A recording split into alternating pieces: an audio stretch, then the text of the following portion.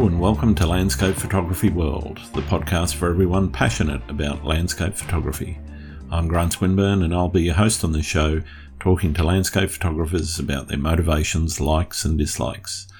This time I'm talking to Glenn Sinclair about his amazing international landscapes. Glenn from Brisbane has created a stunning portfolio of landscape images from around the world. His work encompasses the natural world in dreamy light and shade, with a strong emphasis on sharing imagery from his travels. Self-taught, Glenn's work shows a mastery of both in-field and post-processing techniques that deliver a polished and beautiful set of work. His passion for the art remains a hobby that he uses to relax and recover from his day-to-day stresses, and is currently investigating setting up his own website and starting to share tutorials. We discuss how he balances his passion for travel and photography with his day job, his local haunts on the Sunshine Coast of Queensland, and a whole lot more. I hope you enjoy the show. G'day, Glenn. Welcome to Landscape Photography World. How's your day been? Yeah, good. Busy, as I guess nearly everyone's is. Yeah, definitely. So why don't you hit me up with the Glenn Sinclair story to date? With photography? Yeah, sure. Well, you can tell me about it. I don't care. Yeah, well, I think for me, I started off just, even as a kid, we'd go on holidays. I remember one of my earlier memories, we went to the Grand Canyon in the US and just had one of those little film cameras of my dad's and took some photos and came back. And I think for a lot of us, it's you get that feedback and people are, oh, wow, these look incredible. And I think that sparked that little bit of an interest in just getting out and collecting different images and things like that, as well as a love of travel. And when I met my wonderful wife, she was a big, passionate traveler, someone who's her dad had worked for Qantas and therefore had traveled all around the world. And that sort of spurred this bit of a travel bug within me. And then going to these places, even though I had a little point and shoot, you start to get a few images and people are, oh, wow, this looks incredible. And I think that drove a bit of a desire just to show it off better. You take some images on your phone or a little point and shoot. And I remember we did Iceland and it was in winter and I tried to take some photos, as novice as it would have been way back then in the early 20s and in my early 20s, and took some photos of these northern lights and I thought they looked good. And then the person who was running the tour showed me his images afterwards that he'd taken. You go, okay, yeah, there's a big difference in standard. There's a gap. Yeah. And I think it was at that point I said, well, okay, yeah, a phone and a little point and shoot isn't going to cut it. I want to be able to take photos like that. I want to be able to see these things around the world and then be able to show them and share them to others that they can see. Just as incredible as it was, and because I was absolutely blown away by these Northern Lights images that were taken. And I guess that then drove me to buy my first DSLR before heading out, because we booked to go to Patagonia. And I remember as a kid, I had this book, Phil, my parents, they didn't buy me the greatest kids' presents, but it was this book called The Last Lonely Places. And on the front cover, it was this photograph of Torres del Paine. And I had it in my room. I'd see it nearly every day. And it was just one of those places where I just want to go there. I just want to see this place.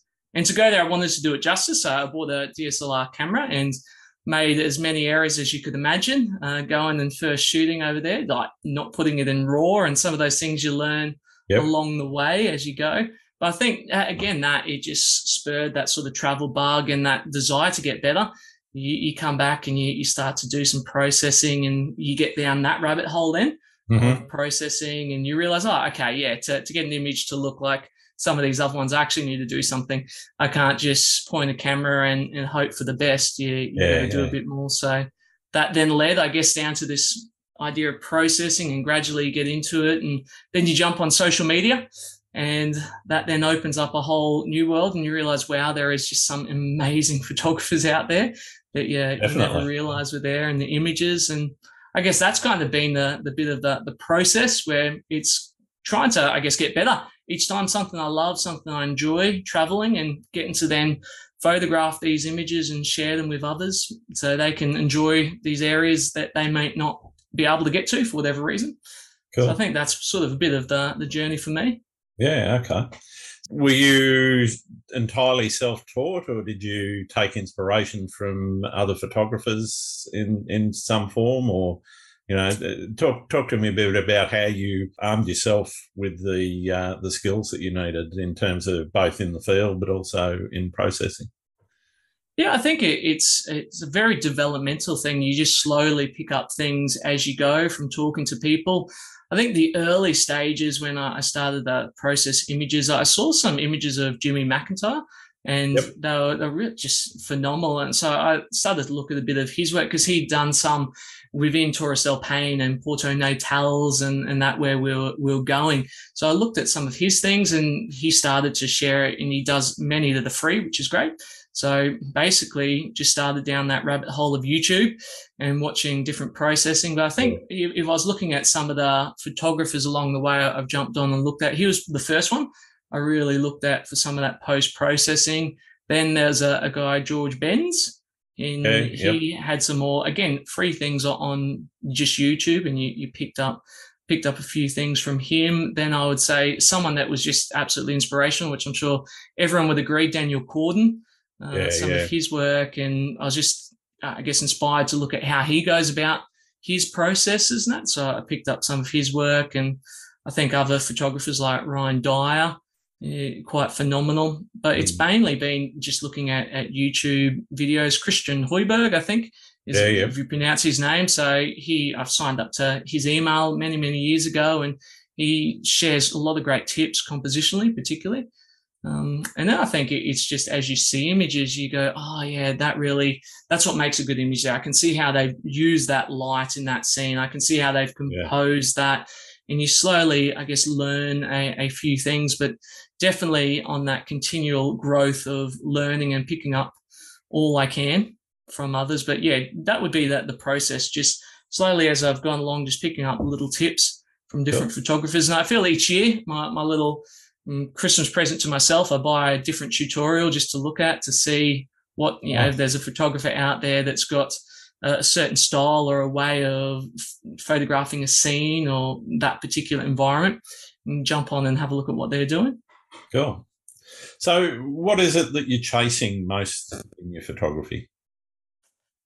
I'm not chasing. I think it's to be able to capture images that inspire people to get out, to travel, to want to see more of the world. I think that would be the ideal thing. A lot of people would say that, but if you can capture an image that can show just how grand and wonderful the world we live in, and that inspires anyone to get out and see that, I think that's a great goal. I think that would be my ultimate, because even tonight I was brushing my daughter's teeth, and I've got some prints put up, and randomly she's just pointed up and she's gone, "What's that white stuff in that image?" She's pretty little. I go, "Oh, that's snow." And she's like, "Oh, what's all that ice?" And it was a photo from Torres-del-Paine, actually, just of that glacier grey there. So this big jagged ice with these sheer peaks coming to a splendid scene. And I've gone, "Oh, that's what we call a glacier. It's a big lot of ice."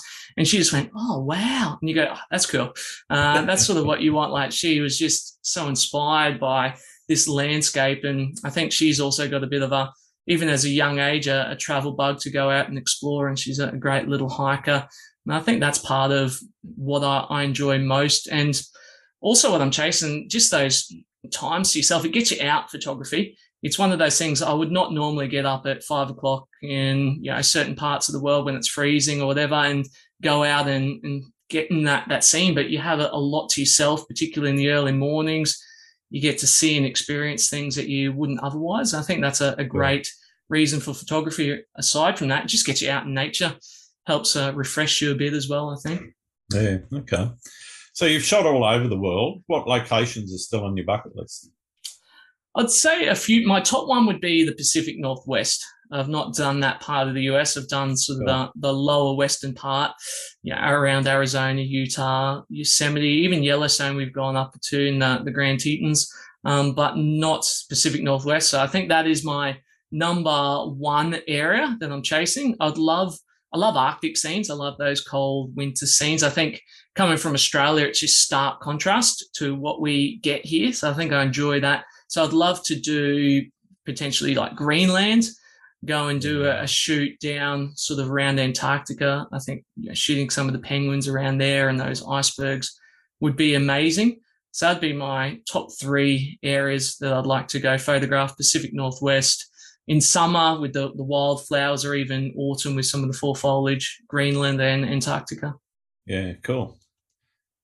Do you take an approach to your photography that sort of leans towards recording the experience, or are you sort of attempting to create art out of it? And I guess in your mind, which is the primary focus? Is it the art itself, or is it the experience that you're trying to sort of recreate?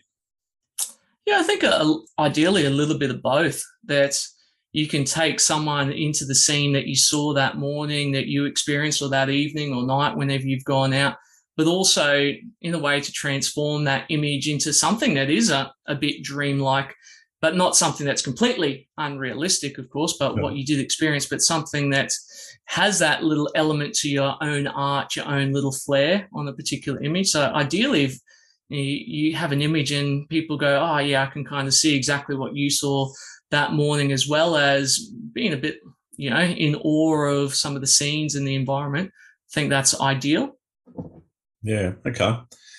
And are you looking to go into the field with a concept in your mind about what it is that that you want to shoot, or are you reacting to the landscape when you get there? And I guess I'm probably talking more about the stuff you might do locally, as opposed to, if you're planning to go to Patagonia, there's, reasons why you're going to Patagonia to get certain shots,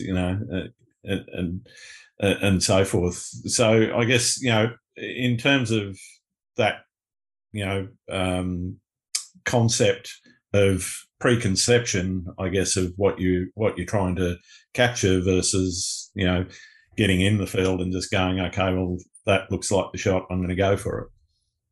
Yeah, I think there's a little bit of both. I think going into the field, even locally, there's certain seasons which are going to suit, or certain times. Being on the coast up here, I would be looking at high tide for some shots, and then for others, I'd go at low tide, and others I'd need mid tide. So I'd have an idea of, okay, for this particular shot, we've got a lot of lone mangroves. I would aim for a lower tide, get a bit of that sand exposed to get some nice texture. Hopefully it's not a windy morning, because then that's just difficult with the movement in the trees. You're not getting that reflection. So you'd go, well, I need a bit of a low tide morning. I know if it's going to be calm, that's going to suit that. Or there's some areas which really suit that high tide, that nice bit of water going over the rocks, creating that good bit of flow. So I'd time it for that. Jacarandas, I know at Mullaney, a very popular shot. You've probably never seen that lone cherry tree at Mullaney before pop up on your feed. But, there's certain times where comes up every now and then. You get that bit of fog. So I'll go up there every now and then when there's that fog there, just to, again, create that dreamy sort of scene. Or in jacaranda bloom time, go for that. Even there's probably coming up soon, I'll head out around Kenilworth, because in the autumn foliage, there's this lovely stretch of road that just gets this wonderful gold. So again, if there's a foggy morning, sometime late May and early June, you'll see me there on the weekend, standing on the road trying to get the shot. But then often it is, reacting to the environment where the light is good. Sometimes you might go, I'm going to shoot here, but the colour's good over there, or you get this nice sunburst. I was photographing up near Uralla with the Goswich Chapel recently, and I'd had this idea. I wanted to shoot this scene, the road coming towards the chapel, but it just happened that the sun was not exactly coming through where I would have wanted. So I've rearranged to get a bit of a sunburst just as it's come up. Okay. I felt that created a bit more. So I think I go into the field having an idea of what I'd like to shoot, but then obviously you adjust depending on where the light is good. Or there's sometimes I've gone and there's been this nice little bit of framing which I've not seen before. And so I'll try and incorporate that into the image, just to, I guess, keep the focus on your main focal point by being able to frame the image around. So certain things like that. Definitely have an idea of what I want to shoot, but it will change depending on, what's happening in that environment. Sure. Do you find the images you're trying to make distinctive or unique? And by that, I mean distinctive as in recognisable within a genre versus being one of the kind in a world, in the world being unique. What are Yeah, you definitely. aiming for there? Yeah, I think when you look at all the images out there, there's certainly nothing new under the sun, as they say. But for me, I feel I've got a pretty distinctive style for me. Like it's consistent in some ways. There's Hmm. obviously certain shots which it differs, but I certainly know some people have gone, oh, when they DM you and stuff, they go, oh, you've got this particular style here. I always know that's your image when I see it on my feed. So I think there's something that it's distinct to me, but it certainly wouldn't be different to what some other photographers are doing out there. Yeah, right. How would you describe that style? I think it's more it would be a low contrast sort of style. I try and put a bit of extra detail in, but it certainly has that low contrast where everything's sort of pushed more towards that mid-tone where you've got no real true black point that Yep. sort of moved down a bit. I'd like to kind of go for more, that dreamier type of feel where the highlights are certainly not clipped. I'm bringing the whites towards mids, bringing the blacks towards that mid as well. I'd put a bit of color in. I try not to obviously put the saturation slider all the way up, but boosting a bit more vibrance, reducing some colors, and doing more local. So the saturation points where that light's hitting the rock or in certain areas of the scene rather than those global adjustments. So I think, looking after certain colors in my image, I'd probably have a general idea of in certain shadows, often will dodge with blues, and in highlights, dodging with some of those warmer colors. Yeah. Certainly bring shadows and mids more towards the blue, and the highlights in the image more towards that warmth. So I think that's something I would consistently do as to make it, I guess, my process. Yep. Okay. So what about the process in the field? What are you sort of starting with when you walk out into the wilderness or somewhere and decide, okay, this is where I'm going to plant the tripod? How do you make that decision? What are you looking for? I would say initially I use a lot of my phone, to be honest. So I'll go and just I'm there. I'll try and make sure I've got there well before sunset or sunrise, depending on what it is. And Yep. then I often will get my phone out and just try a few different things. So I find a few areas I might see, there looks to be this nice leading line or this tree which can frame nicely, or even putting the phone in between two rocks just to see if it works or if it's too confined Okay. the scene. So I take a lot of images like that, and then I'd go through, have a little bit of a flick to see which ones look the best, and then set up in that area. I'll often try and take some photos, and this is where some of the creativity comes in, which some people might not like and others, they might accept it. I can often, in my images, I'll do like a time blend where I might capture the light a bit earlier, where Hmm. I've got that nice bit of light hitting, and you can get some of that good contrast with the light. And then for the scene, which may be a bit blown out, then I'll add that later scene at the back, maybe 10, 15 minutes later or earlier, depending on, if we're shooting at sunset or sunrise, and blend that in. So I think sometimes I'll try and take a few images of the scene in that place. And other times, if I've there's nothing like that, I often move around quite a bit. Instead of being too stationary, I'll tend to move around, and wherever I'm shooting, I'll always bracket to make sure later on, depending on, sometimes, to be honest, the dynamic range of cameras at the moment, particularly the Nikon that I have, it works nicely. But very rarely, unless I've really got those high contrast scenes, I need to do too much exposure blending. But certainly in some scenes, I make sure I've got that there, so I'm able to if I need to. And Yeah. I'll also focus stack. So I'll ensure that I focused, in the foreground, sort of mid, and on the back, whatever I've done. So again, I've got all of that detail later on if I do need to pick it up. Again, depending on the scene, some scenes that you don't have too much close in front of you, I won't bother. But some of those scenes are a bit more intimate in the foreground, definitely ensuring I've focus stacked. And that would probably be a bit of that process that I'd go through when shooting in a particular location. Yeah. Okay.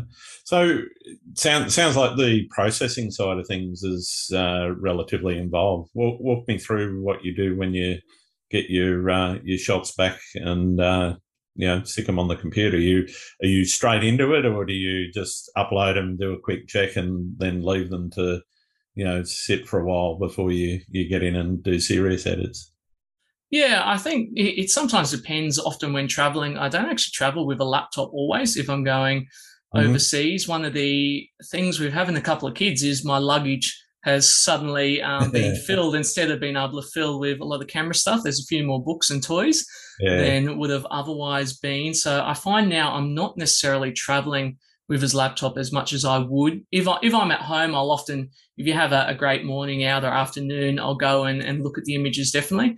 One thing that I need to get better at is certainly in the field, checking a bit more that detail after taking an image. I tend to do it, but sometimes what you quickly see when the LCD pops up isn't always as good as you might think from that little image. So that's something I certainly go back. But I'll come home, I'll download the images, I'll then refine them. I'll create what I call a keepers folder, which I take out some of the ones which I think, really worked or I preferred that. So I can then come back and then after I've gone through a set of images, I'll look and think, I would really like to edit this one. I tend to do easy edits to start with.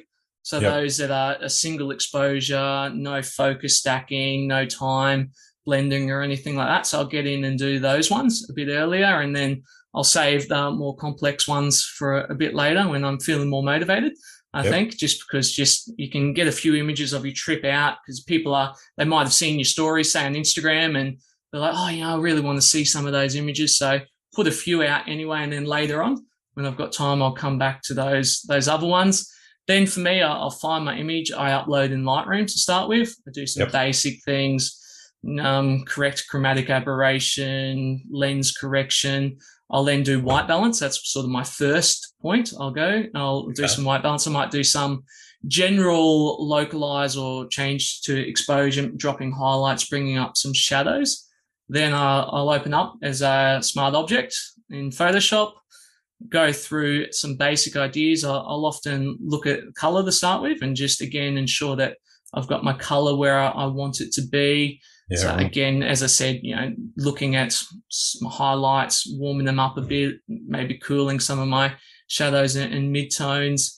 Then I'll look at my exposure, and assuming this is just a simple edit, if not, I would always do my exposure blending to start with, or focus stacking and all of that. So that's all there. I'll look at my exposure, make sure I've got it how I want, that my highlights aren't blown out, that my shadows aren't gone, and that's I'll tend to, as I've said, move everything a bit more towards my midtones at that stage. Then I'll often try and add a bit of contrast. So I'll go through and I often do a lot of the contrast just more to the midtone. So I'd create a mid-2 layer is probably my little favorite adjustment. Bring down, make it a bit darker from one end, make it a bit lighter from the other. So I add that bit of contrast in, and then I'll go through, do dodging and burning. And often I'll do a bit of color dodging, or depending on the scene, just general dodging. Again, color burning a little bit, darkening certain areas. We tend to do a bit more of a blue, just so you don't get that bit of a washed out yellow. I think often in the clouds, I try and, again, get that bit of contrast, do a bit of burning for the darks, do a bit of dodging for the lights, get that nice contrast in there. And then artistic things, I guess you could say, I add an Norton effect on the images there, just to create a bit of that softer, dreamier feel. But then I'll always add that bit of extra texture and clarity in, particularly localized. I'll only ever add Autumn, though, to the lights, for example. So the darks, which shouldn't necessarily have that glow, don't have that real glow feel. Go through, remove little bits and pieces of the scene which don't match, and that's kind of a bit of the process there. Yeah, okay, cool. How do you respond to, or you might not get feedback from people that say, "Oh, that's photoshopped," or whatever. How do you respond to those sorts of, I guess, bits of feedback that you might get that are on the negative side in terms of how much you've processed? Yeah, and I think it's a balance. And when people say that image is photoshopped, they'll go, yeah, definitely. I wouldn't ever hide the fact that it's been photoshopped. It really is. And I think, to be honest, if someone's going, oh, you've had to Photoshop that image, they probably don't understand a little bit of the process. When you shoot in RAW, you do naturally, regardless what you're shooting, unless I think if you're you're a sports photographer, that's probably where you're going to have to do the least amount of little bit of recovery and stuff like that. But even then, you'd have to add a bit of saturation in. So regardless, I think if you're seeing generally an image online and it looks like it's got some good color and good contrast, something's being done with that image, whether it's Lightroom, whether it's Photoshop. So I think there's that element. I definitely think at times, and I could agree with some of that feedback, you look and you go, oh, you know what, I've probably pushed that a bit more than I would have liked, or probably should have pushed that image. And I think that's a constant reflection. And in a way, social media is difficult for it, because you can put out an image and you go, oh yeah, I'm more comfortable with that. I haven't pushed that too much, and it doesn't get any traction. And then you go and you reload it, say you push things a bit more, and all of a sudden it gets that attention because it's grabbed the eye.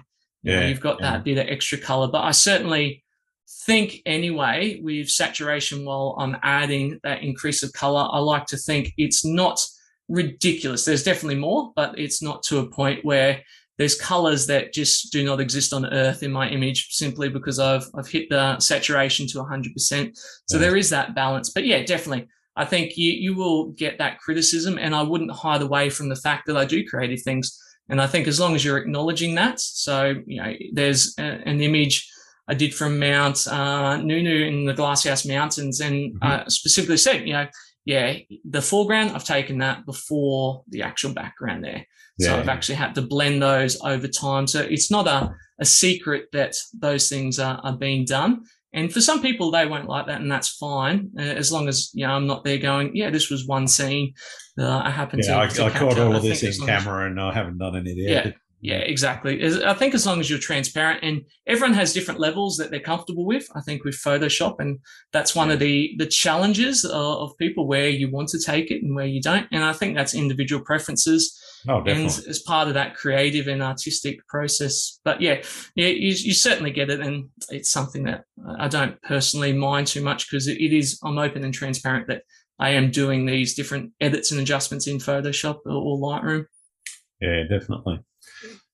Are you doing photography full time, or is it just a hobby? And if it's just a hobby, why is that, given your obvious talents and capabilities in that regard? I think, at the moment, it would be certainly just a hobby. I'm not thinking of packing up my day job and jumping into photography. It is one of those things that I think before you would leave a day job, you would want to have set yourself up as a business. You would want to be knowing that you've got the income already from it. It is definitely a saturated market. It is one of those things, you talk to people about photography and you say, I love photography and do a bit, and nearly everyone is a photographer these days out there. And I think it is hard to crack into that market. And if you're going to do it, you really need to commit. It's not one that you can kind of half put in and expect that you're going to make a complete business out of it.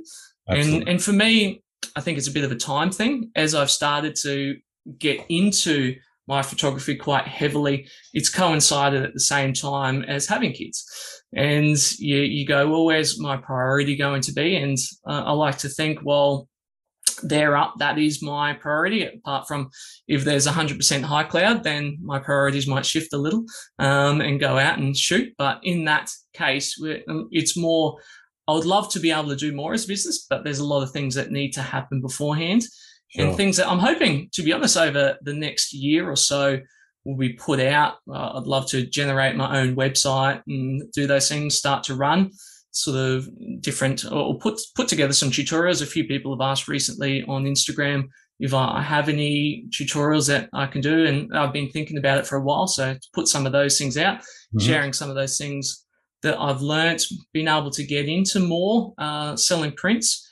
Instagram and other social media is fantastic in that regards, because you get reach without having to generate necessarily that website and maintain that. Oh, sure. And so you're able to put things like that. But yeah, I'd love to have it as something where I go into that, but I'm also cautious of photography, something I love. It's something I really enjoy. And often if we try and make everything we do that we enjoy into a business, you can lose some of that enjoyment of what you appreciate. Kill the joy. Yeah, definitely. If all of a sudden you're going, okay, well, this shoot, my income is dependent on me getting this shoot, instead of going, I'm just enjoying the scene and being out in nature, I think it also can shift as well. So while I'd love to, I think, do a bit more and put a few more things out there, I don't necessarily see photography ever being something I'd love to pursue completely full time, as I think it would, I don't know, it would destroy a little bit of that element of just going out and enjoying nature, going for a hike. And, sometimes if you can get a shot that's fantastic, but nothing's depending on it. Yeah, right. So do you see photography as a bit of an escape from your day-to-day world, or is it just something that you just do? Yeah, definitely. I think getting out in nature, and as I said, particularly early mornings where there's less people around and you're in these scenes and you're all by yourself and nothing there, it's I think a great experience, and why a lot of photographers do like that and love to get into some of these remote places, as you just get to experience them. So I definitely think for me, photography, it's one of those ones where I would say initially I started off loving doing that. And photography was just one of those ways that I was able to then share some of those experiences with others. Mm-hmm. Okay. When was the last time you went overseas and, with shooting in mind? Yeah, I'm trying to remember now. Pre-COVID, I'd imagine. It obviously is pre-COVID. I'm trying to think of my last destination I went overseas. It was New Zealand. So I went over New Zealand in summer, trying to shoot some of the wildflowers that get out there, the lupin. It was South Island of New Zealand. So we went out, and so it was a great trip. However, it was one of those trips where the weather it was either completely clouded or just clear skies. It wasn't that nice, happy medium where you can get a bit. So I didn't come away with as many images as I would like. There was, of course, it seems to be, if I go to New Zealand, just to pre-warn people, it floods. So I think my last 3 or 4 New Zealand trips, it's flooded. So it stopped us getting some. And this trip was no different. There was again a flood, so we couldn't get around and were restricted in for 4 or 5 days. So probably missed out on a lot of the shots I would have liked to get. But in a way, that keeps you going. If you just get that perfect weather every time you get that shot you want, you might not be driving to chase it as much. So, okay. Has the pandemic changed your attitude towards travel, in particular around photography? In a way, I think what the pandemic's done probably for a lot of us is it's made me explore more local areas. So I've started to try and appreciate and think, well, what can I actually shoot around here? Previously, I did little local photography, which I know sounds weird, but it was more being able to go and travel and shoot these other destinations. But obviously during the pandemic, I've gone and I've tried to shoot a lot more local areas, and I've probably gained a greater appreciation for what we have here.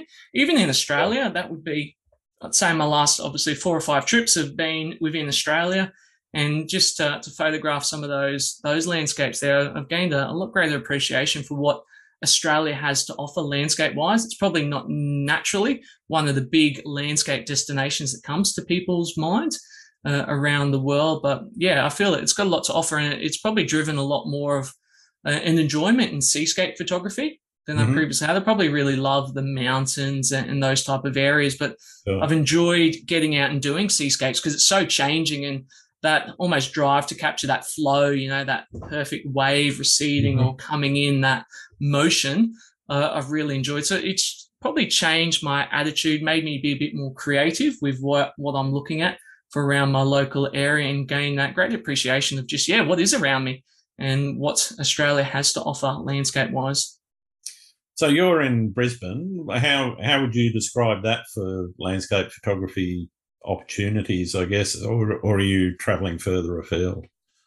Yeah, I'm northern Brisbane. So for me, I tend to, as far as things go, head more towards the Sunshine Coast. And I think that offers a lot of good opportunities. My favourite area to shoot would be up at Mullaney, just that mountain areas of the Glasshouse Mountains. They're really quite distinct in their shape, and there's a few lone trees up there. We've got, you've got your cherry tree shot. You've also got that tree that kind of bends out nicely. There's a shot with the jacarandas.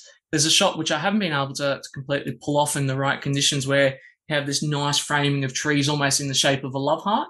So Okay. I've gone a few times and just haven't been able to come away with the image that I want. So you have a lot of those type of things up there. So I'd go there or towards the coast. A lot of those coastal scenes, Dolphin Rock, probably a big one I'd go to, but just haven't come away with the image I want, but that keeps driving me. Lake Wabar with the Wabar tree, again, one that you would have seen if you follow social media, really quite nice. So I'd probably head more towards that Sunshine Coast area. Locally, we've got our mangroves. That's kind of the main shot. There's a few nice lone mangroves, a D-Bay one there at Redcliffe and at Beachmere. So that would probably be my real quick.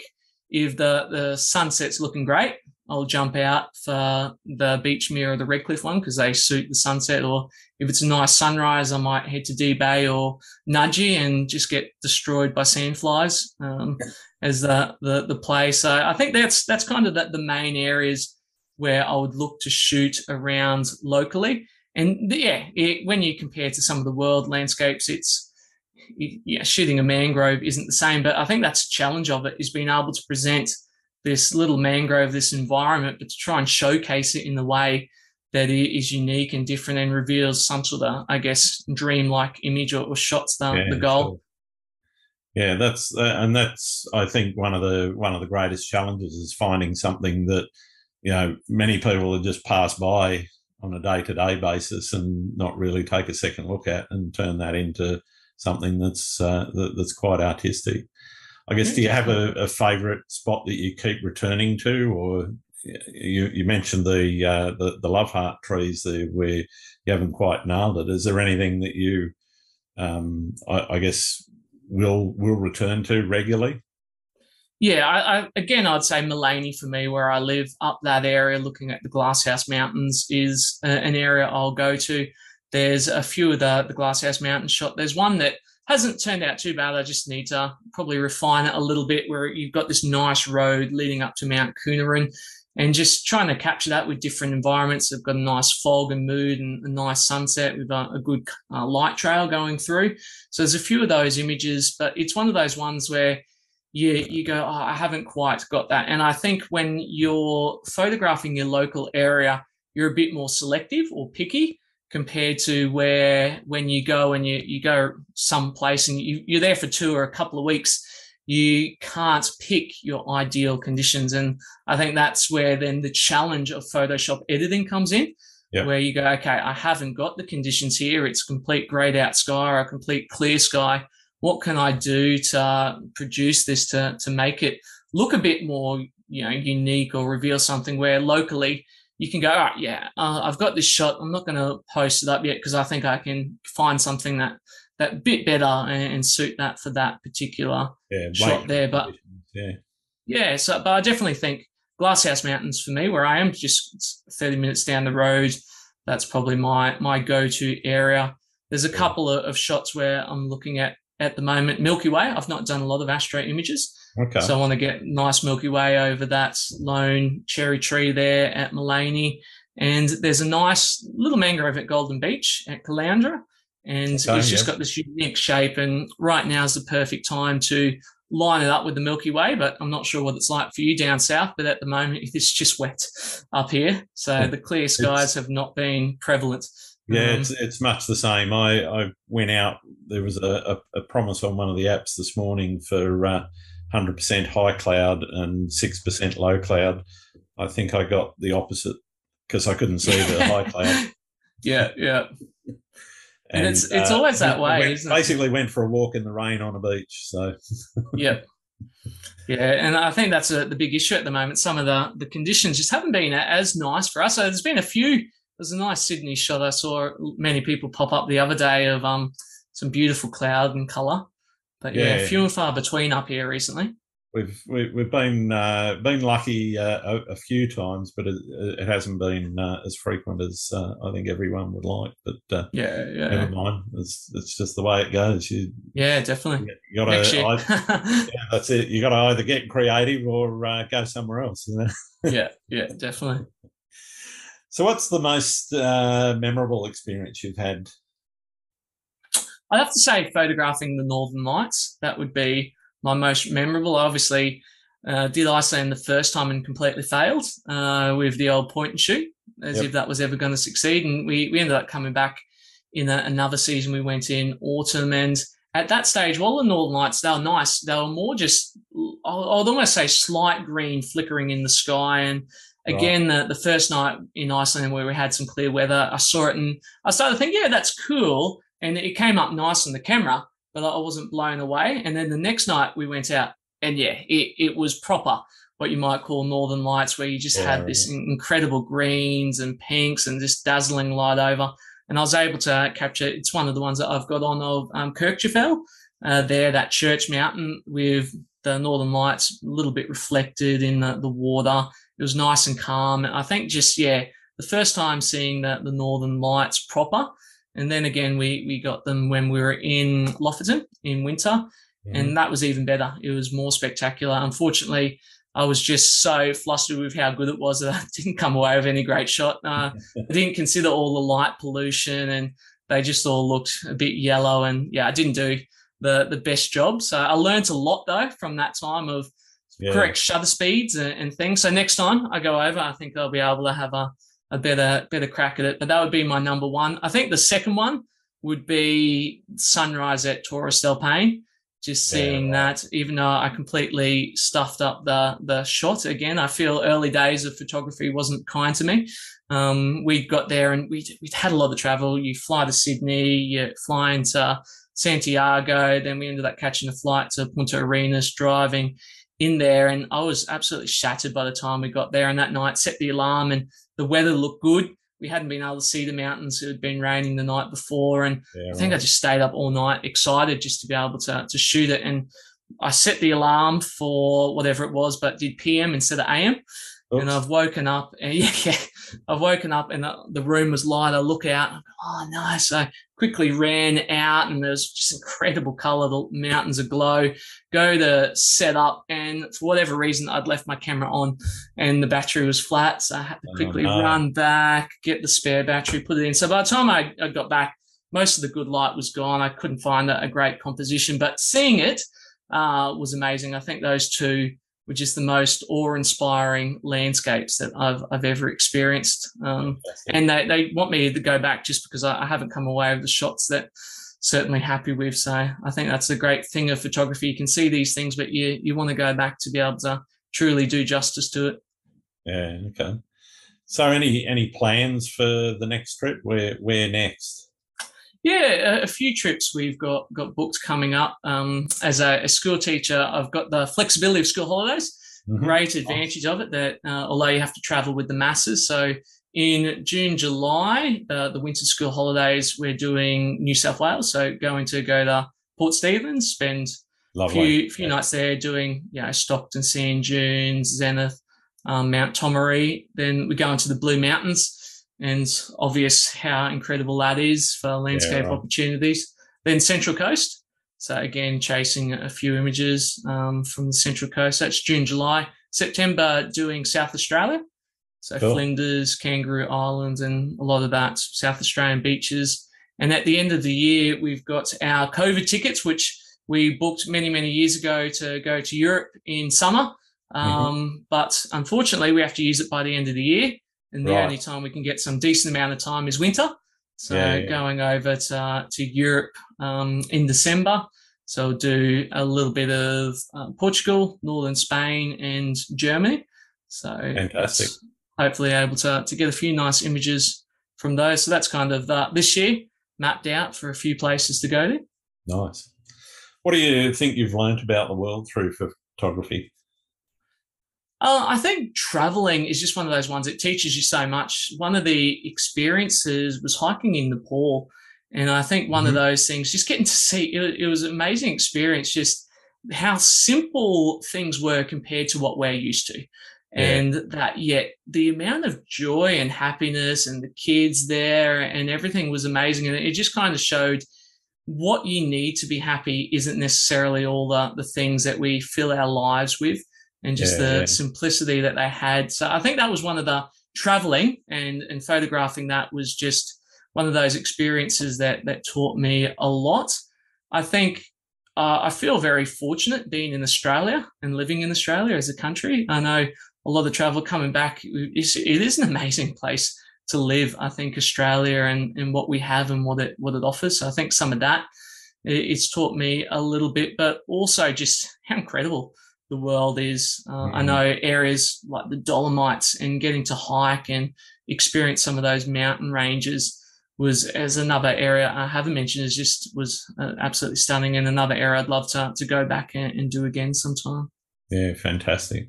Have you ever hit a creative wall? Yeah, definitely. I think it happens more frequently than I'd like. You kind of get stuck on some images and you process it 3 or 4 times, and you have this scene, and you go, "That was a stunning sunrise. Everything worked together," but just can't seem to put it together in a way that really does it justice. So I think definitely throughout, I hit those periods where I might then try a different image and that just doesn't come off. And again, and you do 3 or 4 and it just doesn't work. And and often need that time just to step away. And even one of the things that I've learned a bit and the importance of getting others' feedback. And often as a photographer, we on Instagram, on social media, you would never criticize someone's work. So we often do stunning image, great shot, looks amazing, but you don't get Six that. tones, bro.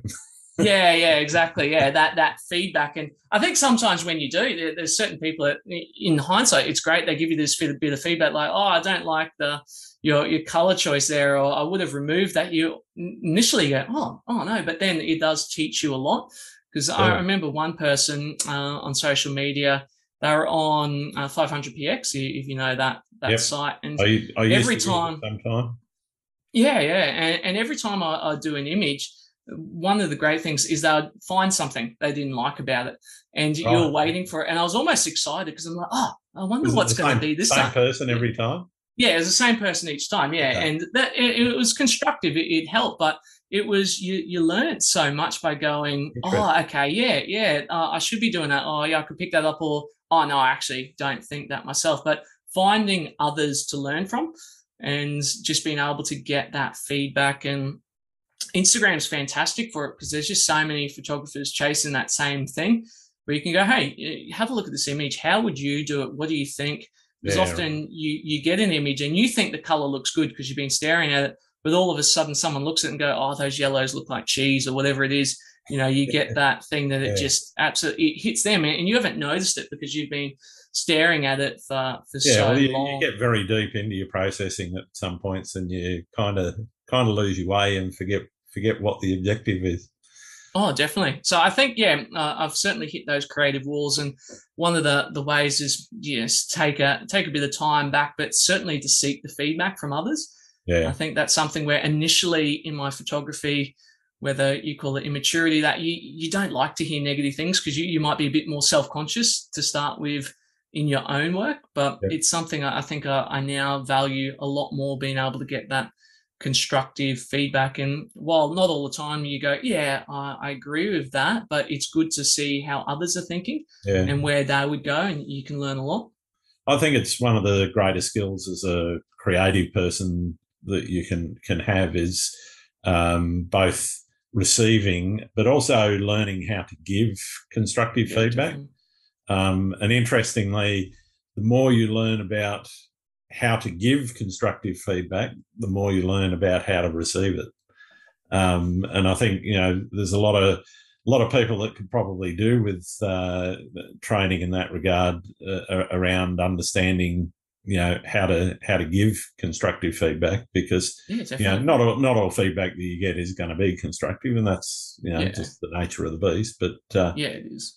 I think it's a really important lesson for anyone that's in a creative field to grasp hold of, because as you say, it really helps you extend yourself, and it helps you understand what you might be. You might fall into habits that might take you down a path that means that there's going to be either less likes or less people buying your work and putting it on their walls. Yeah, definitely. Yeah. I think if you can find someone, and whether you call it a mentor or whatever, but a few photographers that you really trust, and you can take on their feedback, and they're good at providing that feedback. I think that's really beneficial for anyone to be able to grow. Definitely. So what do you see as being the future of social media? We've seen the changes to Instagram leaning more towards video, and sort of the growth of photography within the Twitter space. News today that Elon Musk is now buying Twitter, so that'll be an interesting outcome. I guess where do you see social media in terms of where it's going, and in relation to photography and landscape photography in particular? Yeah, it's definitely interesting. Like, to be honest, haven't been on Instagram as long as a lot of other people. I think I jumped on, a year and a half, 2 years ago. Sure. And as a result, I've seen, even in that short time, definitely this big shift towards the videos. And it's that competition, I guess, with TikTok, where you're trying to get on that. And that has been a bit of a shift, because for me, I like my photography. I don't necessarily get into as much of that videography side of things. Yep. And therefore I'd probably be left behind a bit in that instance at the moment. While I like to chuck a video on a story, just so people can see, hey, this was the morning, this is what I experienced. Because I think it's always good to go, people go, oh yeah, that's what you saw, and then that's your image. And just to be able to see those contrasts, so some people can see that creative element. But I definitely have not jumped on the big videography side of things, and it's a definite shift. And I see a lot of people now, as you've said, jumping onto Twitter as that different space, as a way of sharing that, where they haven't gone down that path. And I have no understanding or idea what it used to be like, where people talk about their reach on Instagram and what makes your image get onto whatever you might refer to, that explore page, or have other people getting that exposure to it. But from what people say, I think that's all changed at the moment, where there is this big push towards that videography side of things. So there's that definitely changing nature. I think social media, I didn't appreciate it as much as I did initially, with some of the important role it plays. I think it helps connect you with other photographers. And one thing I've loved about being on Instagram is, recently went to Tasmania, and I've posted a few stories, and then all of a sudden people are like, hey, where are you? Do you want to catch up and shoot? And I've got to meet many different people, where I go to these different places where I just wouldn't normally meet. Even talking about end of the year, going over to Germany and Spain, there's already some Spanish photographers and German photographers that are saying, yeah, when you get here, let us know. We'll catch up. We'll go for a shoot. I'll show you around. So you get that nice connections with social media. I think that's a real great part of it. Where it ends up heading, I certainly wouldn't be the best person to ask. I'm not on Twitter yet, but it's definitely something that considering, because it seems like that is where people are jumping onto at the moment, to be able to show their photography and that, compared to Instagram, given the amount of people that are now seeing their feeds just completely videos and those type of things. Yeah, okay. Do you think there's any particular challenges coming up for photographers that we need to be facing into? I think one of the big shifts is the amount of tools available to edit images now than what there might have been previous. I'm not someone who's jumped on Luminar. I haven't given it a go, but there's a lot of talk on that, and some of the powers and AI that can be done to be creative, where it takes away some of the controls. I even see this big presets movement, where there's just, it seems like, basically, I think, because I look at a lot of photography things, the amount of ads I get even on Facebook for presets and these one-click edits. And I think that's a bit of a challenge, because in my opinion, there's no one click that you can do for every image, because every bit of light's different, every scene's different. And also even the AI just letting some computer determine, based on an algorithm of liked photos, what is meant to be appealing or what should be done. I think that takes away, again, a bit of that creativity side of things. I don't even like hitting the auto button in ACR. I didn't even know there was an auto button in ACR. I'll have to check it out. I'll see what it suggests. Well, it's on your basic panel, and it's same as Lightroom, and basically it'll adjust your exposure to what it thinks is the right exposure. It'll adjust your highlights, etc., etc. It won't adjust. Where's it put it? Where would you say it does it mostly? It tends towards a fairly, I won't say very high contrast, but a fairly high contrast sort of image. I know because I kind of expose for the highlights in a lot of my shooting, but it tends to shift the exposure in particular way higher than I ever would. If I was to adjust it at all, a lot of what I do is like yourself, exposure blending if I'm, looking for higher dynamic range. So, it's one of the reasons why I don't touch the button is because I don't really shoot in a style that would be suited to it.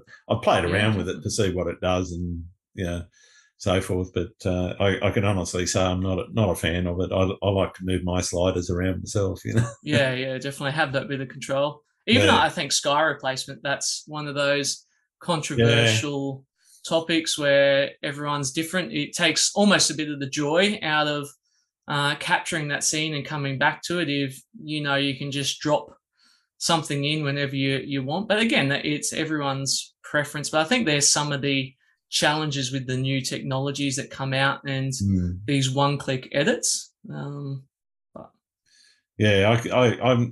definitely not a fan of the AI leaving it to the computer to decide. Now, I know that there are some people that are happy with that, and they're more than happy to just push a button and have it all come out the other end. But as you said, I think the light in every scene is going to be subtly different. Even just using the same settings. In a sunrise shoot, for example, the light changes so quickly that even if I don't change the settings of the camera, I'm going to get different exposure values each time I shoot over a 5, 10, 15-minute period. And so therefore I can't see that preset X or Y is really going to, make it better when I know that I've got things that I can control, and I know what I'm, shooting for and doing to try and adjust it. So I got to agree. I'm not a big fan of those automated ways of doing things, but maybe I'm an old school guy. But so, what do you think is your favourite thing about being a photographer? I think probably my favourite thing of being a photographer is it gets me out. It puts me in these scenes where I wouldn't otherwise go and see, and it's, I guess, fueled that passion for travel and experiencing new places. Yep. And there's nothing like getting out in the scene. I even remember, recently we went to Tasmania and I shot at Horseshoe Falls one morning. I was really pretty happy with the images I got. It was nice. And the next morning I'm like, don't I go? And I ended up just going, all right, I'm here. I'm going to go. I get in the field. And for me, I've never seen a platypus, and I chase platypus so often. I've gone to those places which are like, hey, this is a guaranteed platypus. And you'll get there and you go, everyone goes, oh, wow, did you see that? It's amazing. Oh, cool. I'm going to see it. And then it just goes. So I've always missed it. But that particular morning, all of a sudden, I noticed this little platypus walking out, and then it starts playing in the waterfall, and it stayed there for a good couple of minutes. And that was just an amazing thing, which if I wasn't photographing, I wouldn't have gone out at all. It wouldn't have, been anything on my radar, but I got to have this experience, which I never would have if it wasn't for photography and getting out. Yeah. Very cool. What's your least favourite thing about being a photographer? Early mornings. Definitely. I hear that a lot. Yeah, just actually getting up. And I think, when you're traveling, particularly in some parts of the world where the sun sets really late and gets up really early, and you're going, I can live off 3 hours of sleep for the next month. Just getting out. So I think, getting up early is one of the hardest things. I think the other thing I don't like about being a photographer is some of the costs of getting the equipment. So I've just got a Nikon D810, so it's starting to certainly age, and looking at mirrorless cameras. And I thought, I have a bit of a look what they were and saw some of the price tags. I thought, oh yeah, D810 is pretty good actually. Yeah, I think hang on for a bit I'll longer. stick with it for a bit longer. Yeah. I'm a little bit the same. I'm still hanging on to my 6D Mark II, and it'll do me for a little bit longer. But yeah, definitely until I break mind you, I have I've almost killed it a few times, and it was then that I started looking around, and I do have my eye on the R5. Oh yeah. I don't know. It's a hard question, isn't it? The R5, some of the new Nikon mirrorless, or the Sony, which is probably a bit of the leader. I've got a lot of Canon glass that cost me a lot, so I don't want to chuck that away when I can use a $200 adapter to use it. So yeah, no, definitely. No, I agree. I think I've tried to kill my camera several times, and somehow it just keeps surviving. So we'll keep going with it while it can. What tips would you have for somebody that's just starting out and looking to get into landscape photography? I think one of the first things I'd say is buy a tripod. Often when you can go to these sunsets and sunrises, there's a lot of people. And while I think a tripod can limit you, and sometimes it's great to not have a tripod, I definitely think to be able to capture some of the scenes and the light, which is particularly good, which I guess would flow into the second tip, which is shooting during that golden hour of light instead of that real high contrast middle of the day type of light. But being able to have that tripod just means that you're able to set up your scene. You can ensure that you've got that good focus. You're able to have those longer exposures to capture that light and that bit of movement. Say you want a waterfall or that shutter speed that you need for some of that surf photography. And I see a lot of the new cameras that are quite great in their handheld ability, and that's come a long way. Definitely. But I think one, I'd say, get a tripod just so you can capture some of those scenes. Two, shoot more within that golden hour period where you've got that nice even light. And three, actually take post-processing serious. I think that's one of those things which when I first started out, I was just like, I don't want to have to process an image. I just want to be able to take it and capture it. But I think you should use preset. Yeah, Don't that fourth tip. Let's add a fourth in there. Don't use one-click presets as another tip. But definitely, I think just spending that time to learn that post-processing, so you can actually start to get your images looking how you want them to look. And if you're shooting in RAW, which add tip number 5 in there, you're able to then bring back some of that color that might be lacking. So I think some of those tips just starting out would be what I'd give. Fantastic. What do you like to do when you're not out shooting? I'd say spend time with family. Yeah, definitely. That would be the big thing. I think it's great being a dad and having those young kids and growing up, and particularly that young age where they actually love you and want you is a nice feeling until they come back to that. But they do come back to that, but it takes years. That's funny, yeah. So I think, I enjoy that.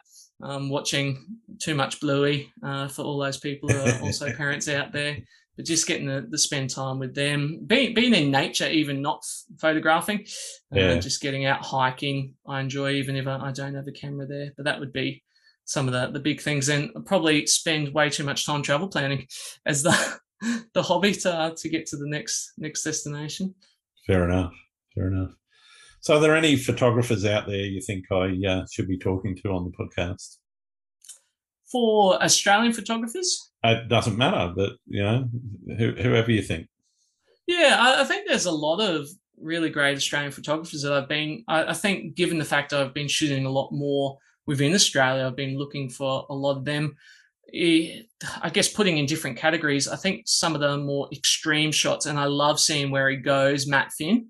Yep. Just where he's able to access, and his ability to chase a waterfall in good flow is unreal. So I'd really, I think he's got some unreal stories he could tell.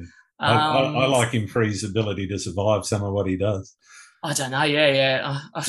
I'm getting nervous every time. I feel, I'm a little bit of heights phobia coming in when I see some of his shots. My backside tightens every time I see a reel or a story come up from Matt. Oh, definitely. I think Chungi Photos. I've just got on his Instagram handle there, Yep. but his work is outstanding, and I think the effort he goes to. So Hisu Chung, I think is his name there. Yeah. His effort is incredible. Where he can just stay out all night and he'll capture the scene at sunset, do the star trails, capture it at sunrise. So you've got light hitting both sides of this peak with this star trail, and it's second to none. I think that's absolutely incredible. Totally I would agree. say Johnny James. I love the way he processes his image. Johnny James Yep. and Jeff LaPara, however you say that. Yeah. And someone I probably contact a lot because I really value their opinion in editing is Brett Wood. I think Okay. Yep. he's really good at creating quite a natural looking scene, nice bit of color, stays a bit more true to what the scene is. So I think some of those, it's hard to say because there's so many, but on the spot, I think those ones Yeah, no, come to that's mind. great. Thank you very much. I've got one more question, and for a lot of people in not only photography, but particularly in the landscape photography community, it's one of the most important issues. Do you like pineapple on pizza? Have to have pineapple on pizza. Really? Yeah, I think pineapple on pizza makes it big pineapple on Hawaiian pizza all the fan. way. Huh? Hawaiian all the way. Hawaiian, yeah, definitely. Unfortunately, it's celiac, so gluten and dairy intolerant. So my pizzas aren't as tasty as they used to be. But yeah, I'll make sure I put pineapple on it to set it off. Fantastic. All right, it's been absolutely marvellous catching up with you, Glenn. Where can people find your work? Instagram's probably the one I'm most active on. So Glenn Sinclair _photography on Instagram. I do still sometimes maintain a bit of the work on some of the other social media sites like Flickr. That might seem like an ancient word, but apparently, yeah, it's still around. And 500px, I still have some of those things because one thing I enjoy about them is you've got that landscape shots, and I tend to shoot that more 3:2 in that landscape, where Instagram suits more of that portrait sort of style. So I think, yeah, if you want more of that landscape work on there, and eventually coming soon, hopefully, when I get some time, a website. No worries. That's the goal. I'll put some links in the show notes. Yeah, brilliant. Thanks for that. All right. Well, thanks again, Glenn. Oh, great chatting with you. Enjoyed it. Thank you. Fantastic. Thanks again for listening to Landscape Photography World. I hope you enjoyed the show, and keep listening because I'll be joined by some great guests in upcoming episodes. You can find my work in this podcast at grantswinburnphotography.com. I'm also on Instagram, Twitter, YouTube, and Facebook. I'm Grant Swinburne. Hope to see you out shooting soon.